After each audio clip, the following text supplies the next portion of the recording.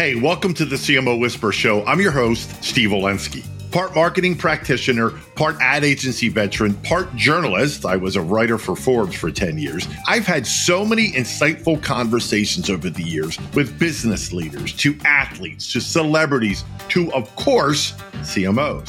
The only difference now is instead of sharing those insights through written form, I'm doing it this way. My guest today is David Edelman. David's the former CMO of Aetna, and he's currently a senior lecturer in marketing at Harvard Business School. I've known David well over 10 years, and we had an absolutely fascinating conversation. And where we focused, at least initially, was on AI and customer experience. One of David's recent HBR articles was entitled Customer Experience in the Age of AI. It's two topics that are very near and dear, at least they should be, for every marketer the world over. We had such a great conversation, and I learned something about David that I never knew before. He's a big David Bowie fan. Who knew? Here's my conversation with David Edelman. Thanks a lot, Steve. It's great to be here. It's really great to have you. I'm really excited about diving into so many different topics, including AI, which I know is near and dear to your heart. But I got to start with a question that I get asked all the time. And it's a very basic question, but I want to get your answer to this. What's the difference between marketing and advertising? Sure. So advertising is, in my opinion, the presentation of content to get people to take usually an action to just buy something or to imprint in their minds a brand image that will eventually be memorable for them to buy.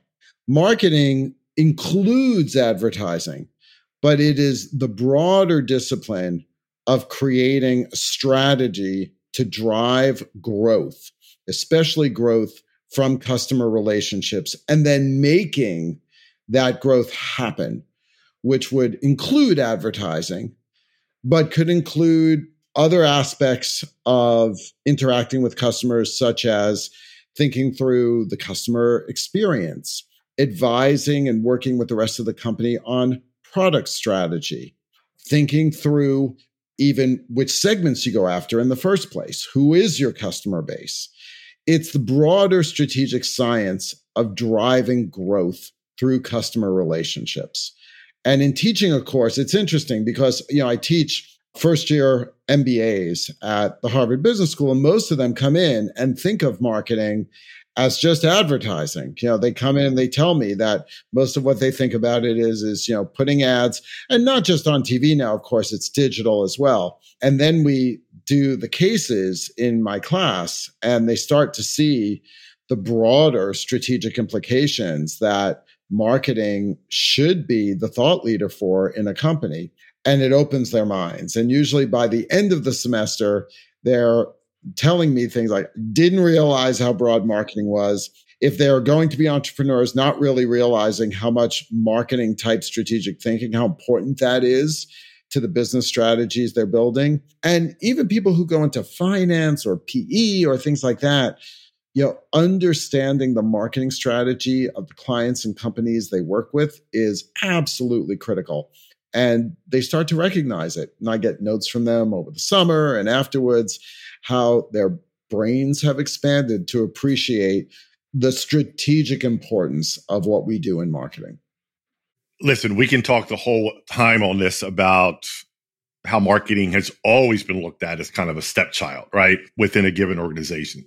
And maybe that's our next show when I have you back on. But I'm just so thrilled and quite honestly comforted by the fact that you're teaching the future students because you lived it and breathed it. So I will rest easy tonight a little more knowing that. So this is how I phrase this next topic, AI. I think it's the elephant in every marketer's room. I really do. And the analogy I like to use is a pool, right? Of how the AI pool is there. And some marketers are kind of dipping their toe, but the majority of them are still on the outside looking in. And they're looking at the person to the left of them and to the right of them, waiting for them to jump in to see how they thrive and if they survive in the AI pool. It's a really fascinating time, I think. And I really can't wait, knowing I was going to have you on to talk about this topic especially the two pieces that you've written over the past year for Harvard Business Review. So if it's okay with you, I want to jump into the first one. So in 2022, you co-wrote a piece called Customer Experience in the Age of AI, where you spotlighted what cutting edge companies like Brinks, which you highlighted in the piece, on how they use what they call intelligent experience engines to assemble high quality and highly personalized customer experiences UI.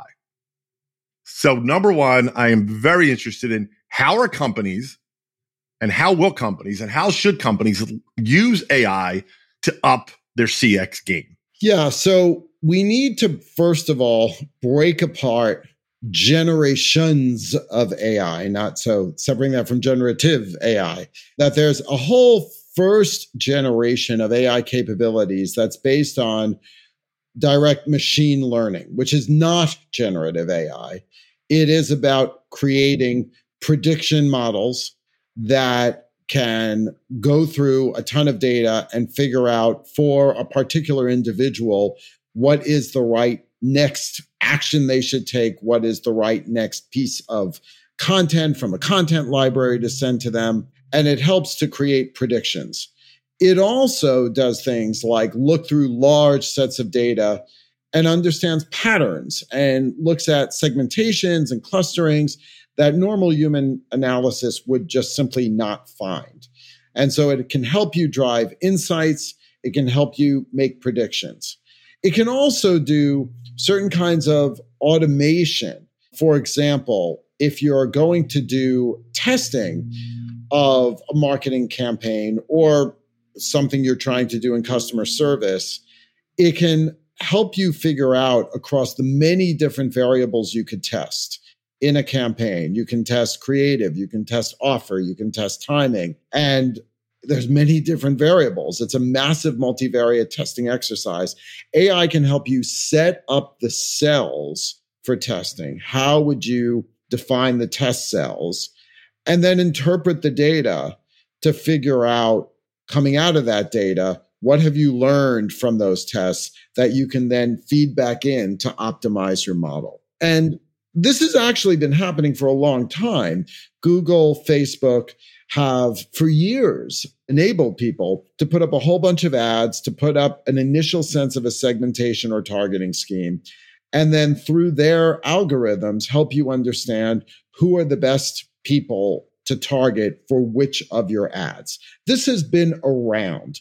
The question, though, has been, how do you make this more broadly available and bring it into the mainstream? So there are tools that are coming out that have actually been out before generative AI, before we even get to coming up with cool content and doing that.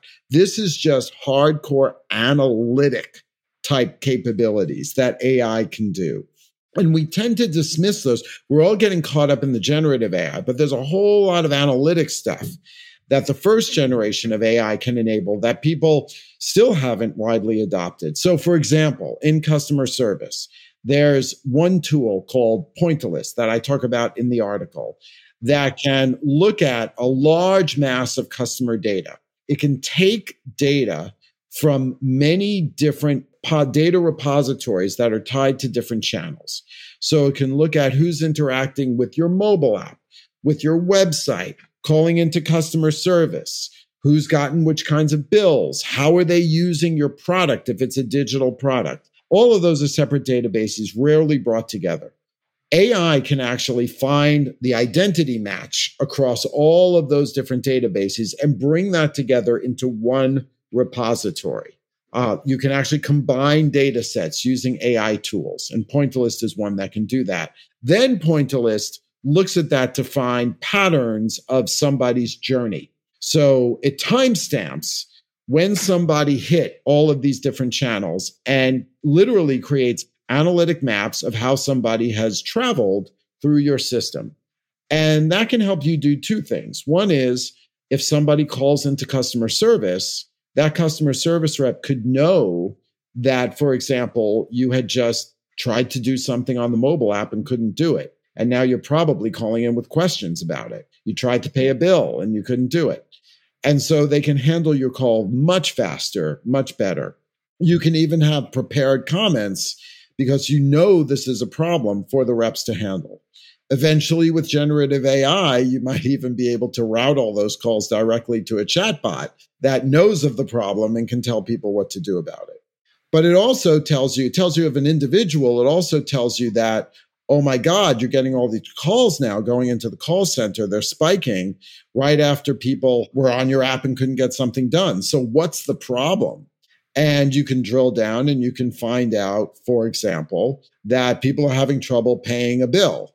Oh, the ones who are having problems paying a bill, that's on the iOS version of the app. Oh, we just released a new version of that. We thought we had upgraded it.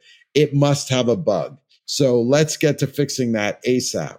And you can find that out in real time. In 15 minutes, you could figure out that this is going on and make the correction. Whereas it would take you days, if not weeks, to pull together all the information, understanding why people were calling in, getting information out of the call center from the call reports. This is immediate. You could find this out. So people can now understand the customer journey immediately and be able to act upon that, either at a micro way for an individual or at a macro way when you're seeing issues.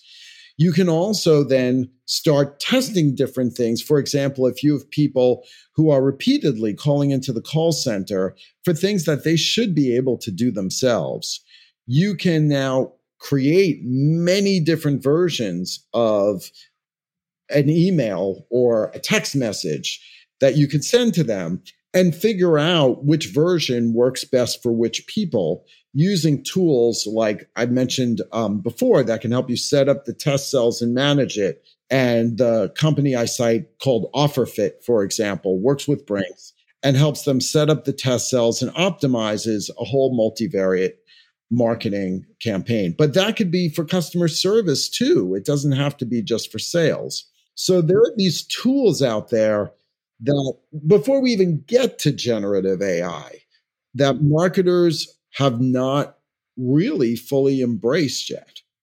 I think as you were saying all that, I was thinking that it's still, and I'll go back to my pool analogy, right? Just AI in general. Forget about generative, narrative, all the different subsets, if you will, of AI. Just AI in general. The sense I get is a lot of marketers are still on the outside, or I'm not sure. I know I need to be doing something, but I'm not sure what. Are you getting that sense? Well, what I'm getting is a number of different things. One is from a generative AI, from these new tools, ChatGPT, Midjourney, all of the tools that can help you come up with content of various kinds. People are experimenting with that. They're doing it on a small scale basis. They haven't yet connected it hardcore into their operations, which actually I'll get to the second article I wrote about integration. But they are fooling around and they're experimenting and they're trying to understand safety, appropriateness, how these things work. I think there is a lot of experimentation going on, especially with generative AI. But these earlier tools that are out there that do analysis, that reveal patterns in data, that help you manage orchestration of customer contacts, that's not a generative AI type thing, and it doesn't have the same kind of risks. Those are tools that people are not yet understanding. All of the buzz is around generative AI, but a lot of those more basic analytic capabilities are pretty slow to make it into the mainstream. What I am starting to see, though, is some of the big suites, Adobe, and not Photoshop side of Adobe, but Adobe Experience Cloud and Salesforce, HubSpot. They are starting to integrate these tools into their core platform. So you're starting to see Braze in the email CRM space. You're starting to see these get integrated more naturally. So I think there's also going to be this tension between best of breed players who are coming out with more focused solutions and the big platforms. I think for a lot of companies, they're more comfortable if the big platforms are offering it and they can integrate it. But a lot of the smaller scale capabilities are open technology that they can start using right away from what I've seen in terms of companies who are using these.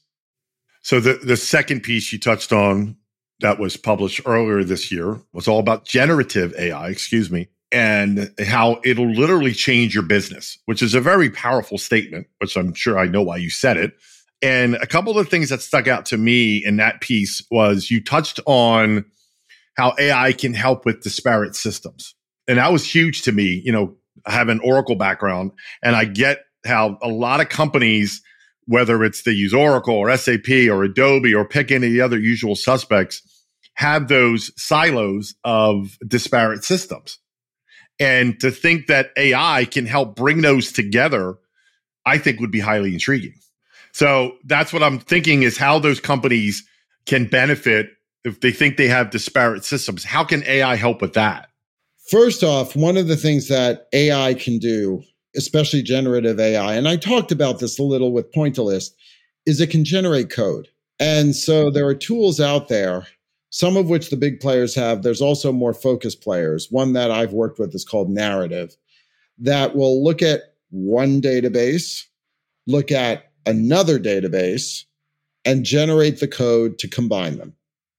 Looks at the schema of the two different databases, looks at the nature of the data, figures out what adaptations you need to make to the data in order to normalize it and integrate it into one useful database. And companies are just starting to use these capabilities, both to integrate their own databases as well as to actually buy outside data and work with partners if they have permissioned customer data to integrate that in. You see it in some of the loyalty programs, for example, where a loyalty program will have a number of different partners. And if the data is permissioned to be shared, they can use AI tools and APIs that they have to bring data together in ways that were much harder to do before. So AI needs big pools of data. AI needs to understand more context to be able to create the specific kinds of outputs that lead to one person versus another. It needs all of that data to understand the variations. And so you've got to bring together that data to do it. So there's one part of AI, which is not actually about the generative AI. It's the prep of the data to then be available for other AI tools that people don't necessarily acknowledge and think about. But if you're going to use generative AI systems, you need to have that capability. So that's really the issue here is using AI to bring that data together.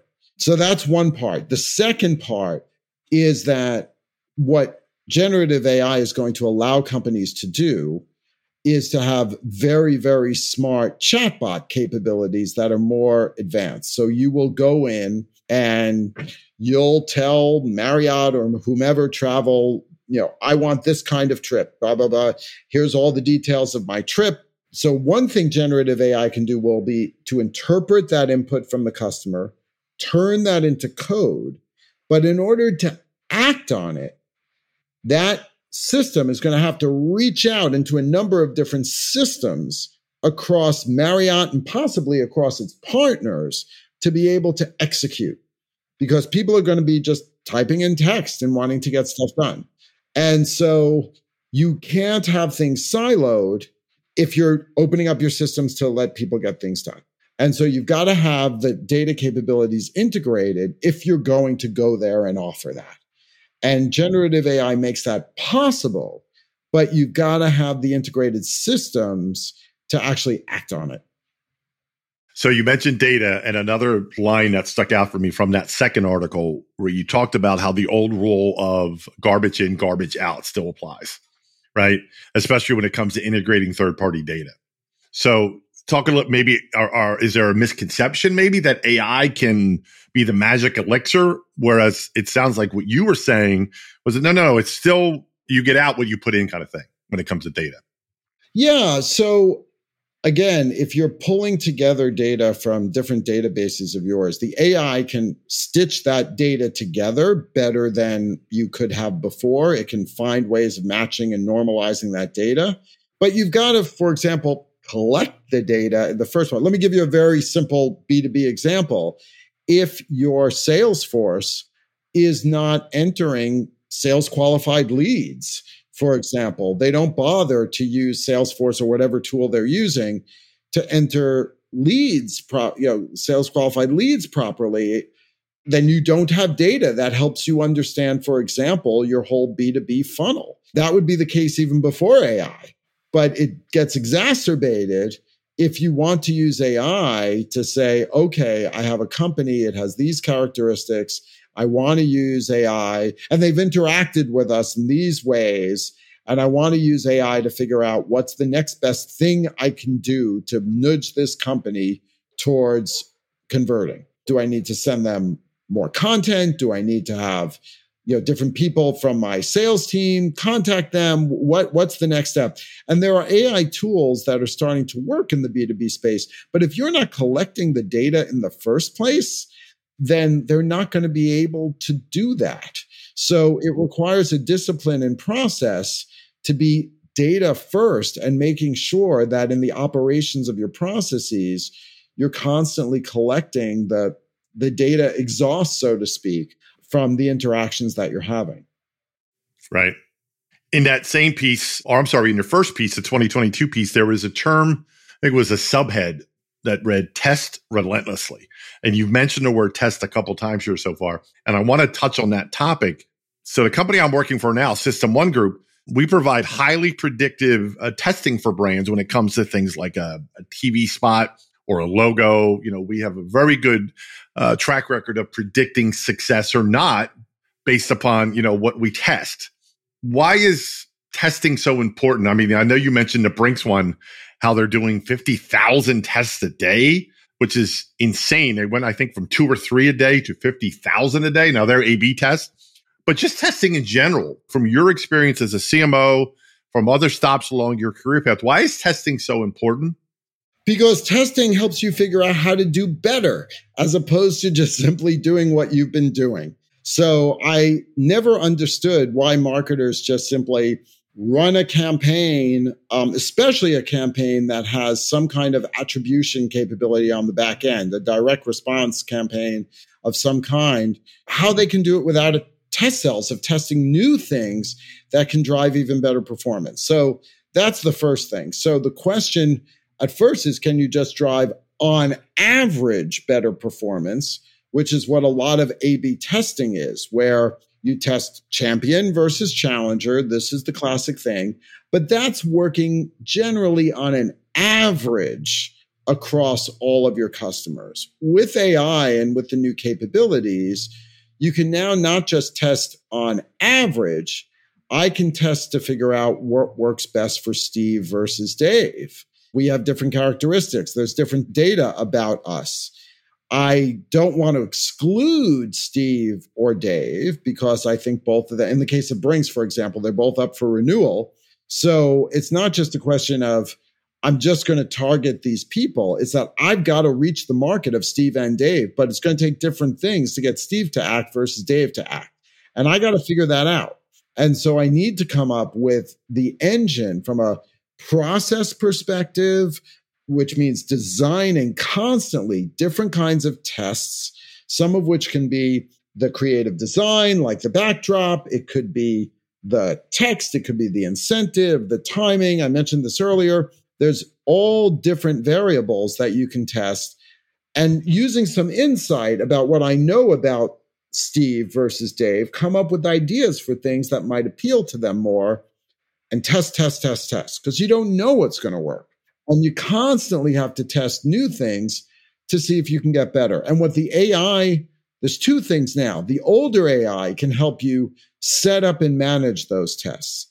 Generative AI now can help you come up with variations of the content itself, so you don't have to keep creating those content variations. Now, with generative AI, you can come up with one creative concept and say, let me generate, a dozen variations. There's a tool that one of my clients uses, Stanley.ai, after Stanley Kubrick, that can take a creative concept and then create, 100 different variations for different segments, for mobile versus laptop. It can even create language variations. It can do all kinds. It can insert different images of people that represent different populations, all of that. And then it tags all of those variations, which is really important to put the tags on it so that when you run the tests, you know which aspect of variation drove the better performance in Steve's world versus Dave's world. Let me switch gears a little bit to the advertising side of the aisle and AI, of course, because AI is just beyond fascinating to me. AI generated ads. If I just even say those words, what's the first thing that comes to your mind? So there's two things that I think of. On one side, pushing the boundaries of creativity by coming up with designs based on the prompts. And you have to put in the prompts, but based on well thought through prompts, coming up with amazingly eye-catching designs and experiences. That's one side. The other side I sense is a lot of crap. Being able to generate too many ideas, and because you can do it cheaply, and flooding all this crappy content out there that hasn't really been thought through. So I see both of those. I hope there's going to be more of the former than the latter. I fear there's going to be a lot more of the latter because it's cheap and easy. And we'll see. But I think from a marketer's standpoint, the more crap you throw out there over time, I do believe you will downgrade your brand. I believe people will get tired of it. You'll hit diminishing returns, and the distinctiveness of your message will be lost. Everything we do at System One Group is rooted in emotion, right? How someone responds to a stimulus, print ad, television ad, logo. My fear or my concern or my thinking is an AI only generated ad. Can that elicit the same types of emotions? I don't know that, but I guess that will be the proof. Yeah. And when you see a lot of the AI content, it still comes across as generally robotic. I think that's going to improve over time. I do. I think the quality of emotion in that will, even within a year from now, improve. It will get there. It will also, there are already systems where the AI will comb through a brand's content library and look at the way you write things, the tone you use, the language, how you express things, and use that as part of the data set that's drawing upon for what it generates. So those are going to get better. There's no question. They are. And there will be a lot of that, but there still have to be some eyes on relevance, making sure you're not overloading, that you're really keeping the distinctiveness of your message and your brand out there. Exactly. And there's also things like inherent bias, right? So I think the ultimate, at least from my perspective, message is don't just rely on AI only. There has to be humans in the loop, and there, especially for a while, just to make sure, at a minimum, what you're generating, is appropriate, across the board. And so there's a lot of different kinds of risks of drawing upon copyrighted materials that you didn't realize, risks of bias, risk of inappropriateness in the first place. And so, just simply directly integrating a generative AI into your systems to just send stuff out, whoa, that is very high risk for a brand. Exactly. All right, I'm going to pivot into your former role as CMO. And when I have a CMO on, I like to pick their brain, either their current or former, but you have the experience to ask these next few questions. What's a few misconceptions about the role that people have of a CMO? I think a lot of people think of a CMO as running a luncheonette where you take orders and you crank out marketing, as opposed to being a strategic partner in the C-suite who's helping the business figure out how to reach its goals, and being a partner with bringing to the table the art of the possible within the budget and within the capabilities of the company, what can you use marketing for to help achieve the business's goals? You also have to be the voice of the customer at the table, pounding on the table. When I worked at Aetna, and Karen Lynch became the CEO of Aetna, just of Aetna. Now she's CEO of all of CVS.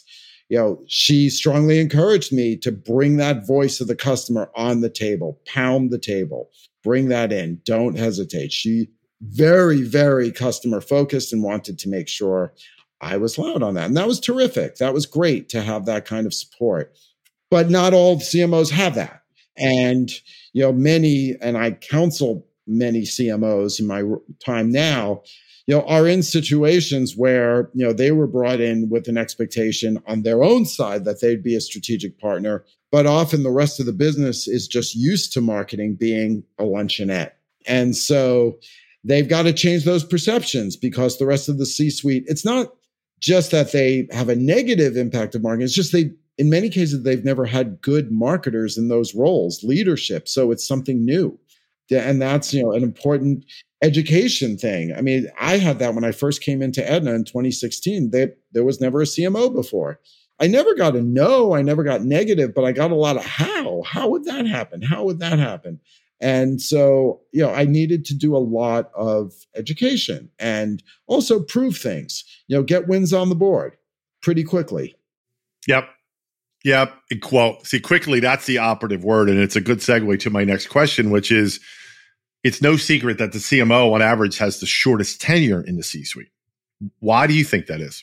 Yeah, well, that's a mismatch again of expectations. There's accountability versus authority, that many organizations see the CMO and marketing as responsible for driving certain numbers in the business, but there's many variables that the CMO does not control.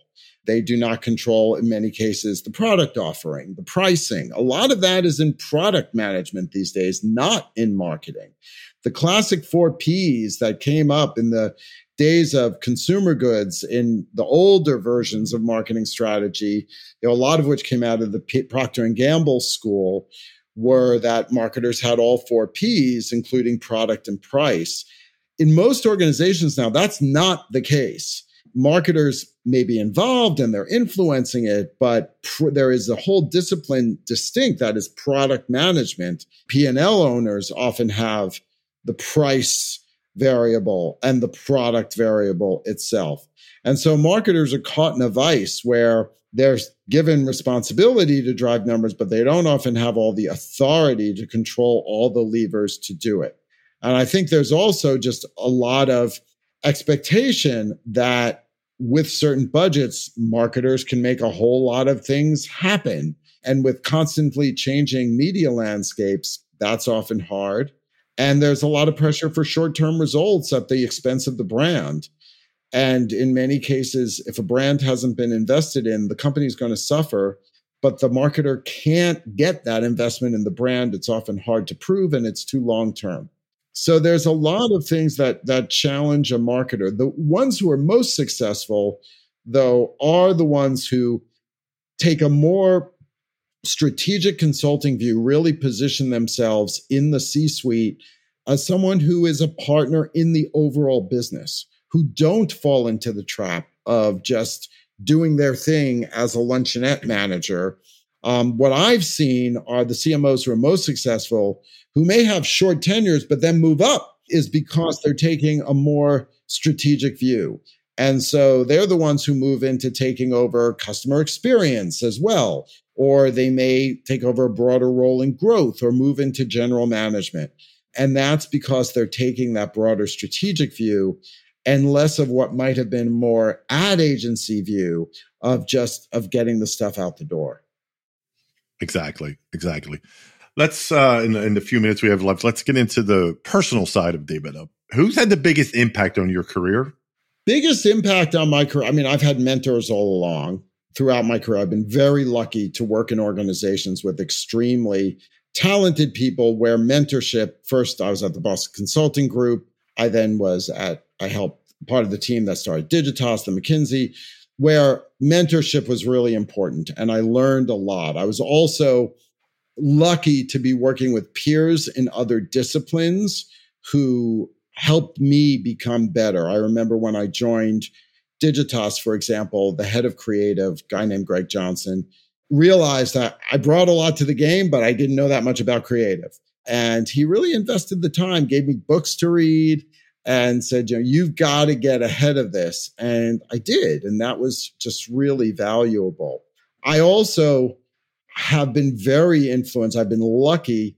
When I was early on, I was trained by a group called the Actors Institute, TAI, that BCG brought in for a number of what they called high profile folks who they thought would be growing to people who'd be on stage and be more leader. And it was a program they had where I went once a month to their studio in New York, where they used acting techniques to help business leaders develop stage presence, gravitas, leadership. And it was tough and it was hard. And it was really stretched my comfort zone. And so that was incredibly impactful to help my overall stage presence, my confidence, my ability to just communicate and interact.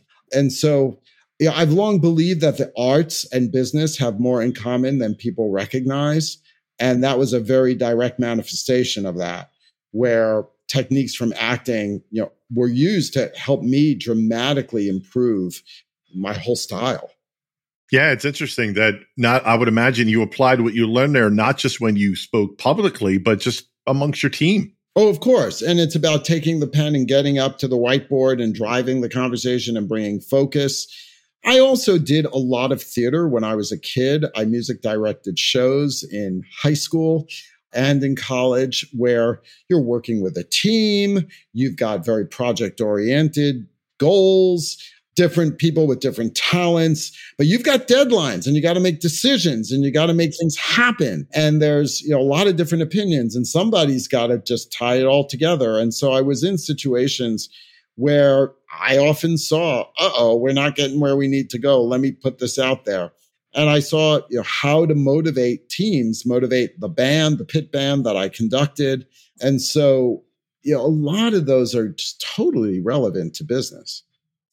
Right. Exactly. Okay.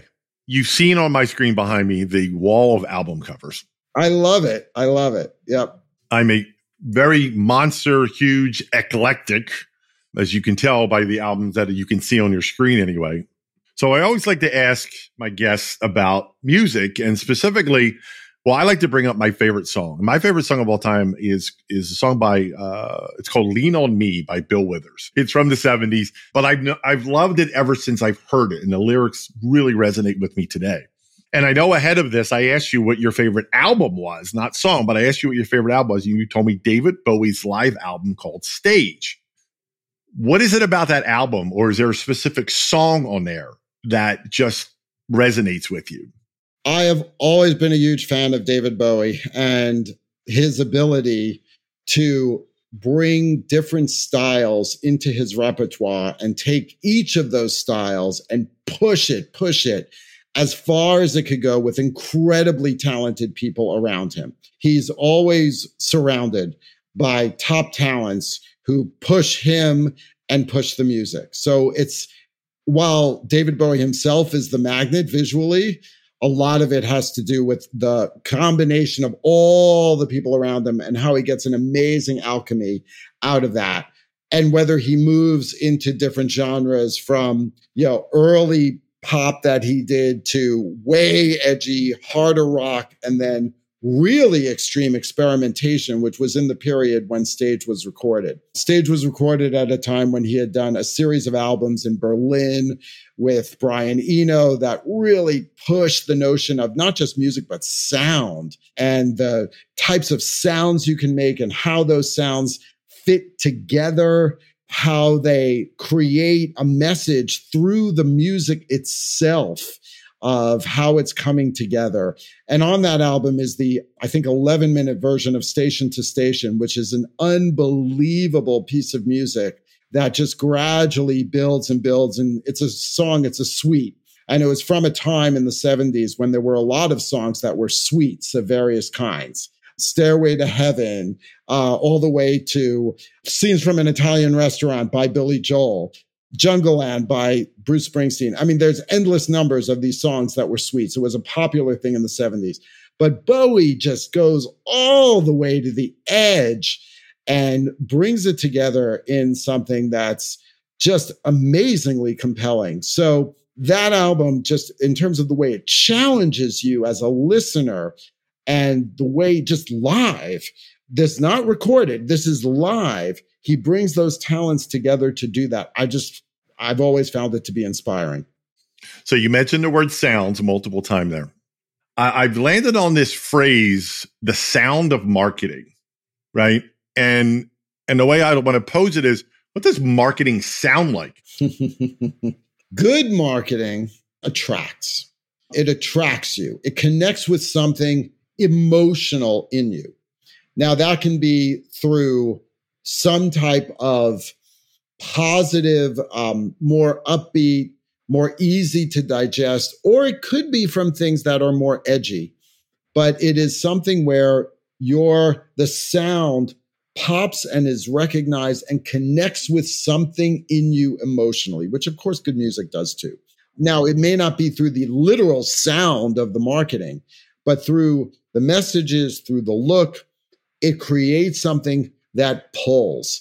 And the more it can tap into your emotion, and everyone has different emotional levers. That's another thing.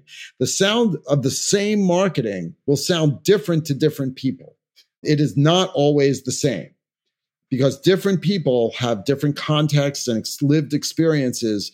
And so the sounds that will appeal to them, so to speak, using that metaphor, are going to vary. And I think that's one of the things digital is allowing us to do is vary that much more and experiment, coming back to our earlier conversation of what works for whom. But I think that the sound of marketing is a sound that needs to resonate and connect with something you would like to accomplish. I love it. Last question.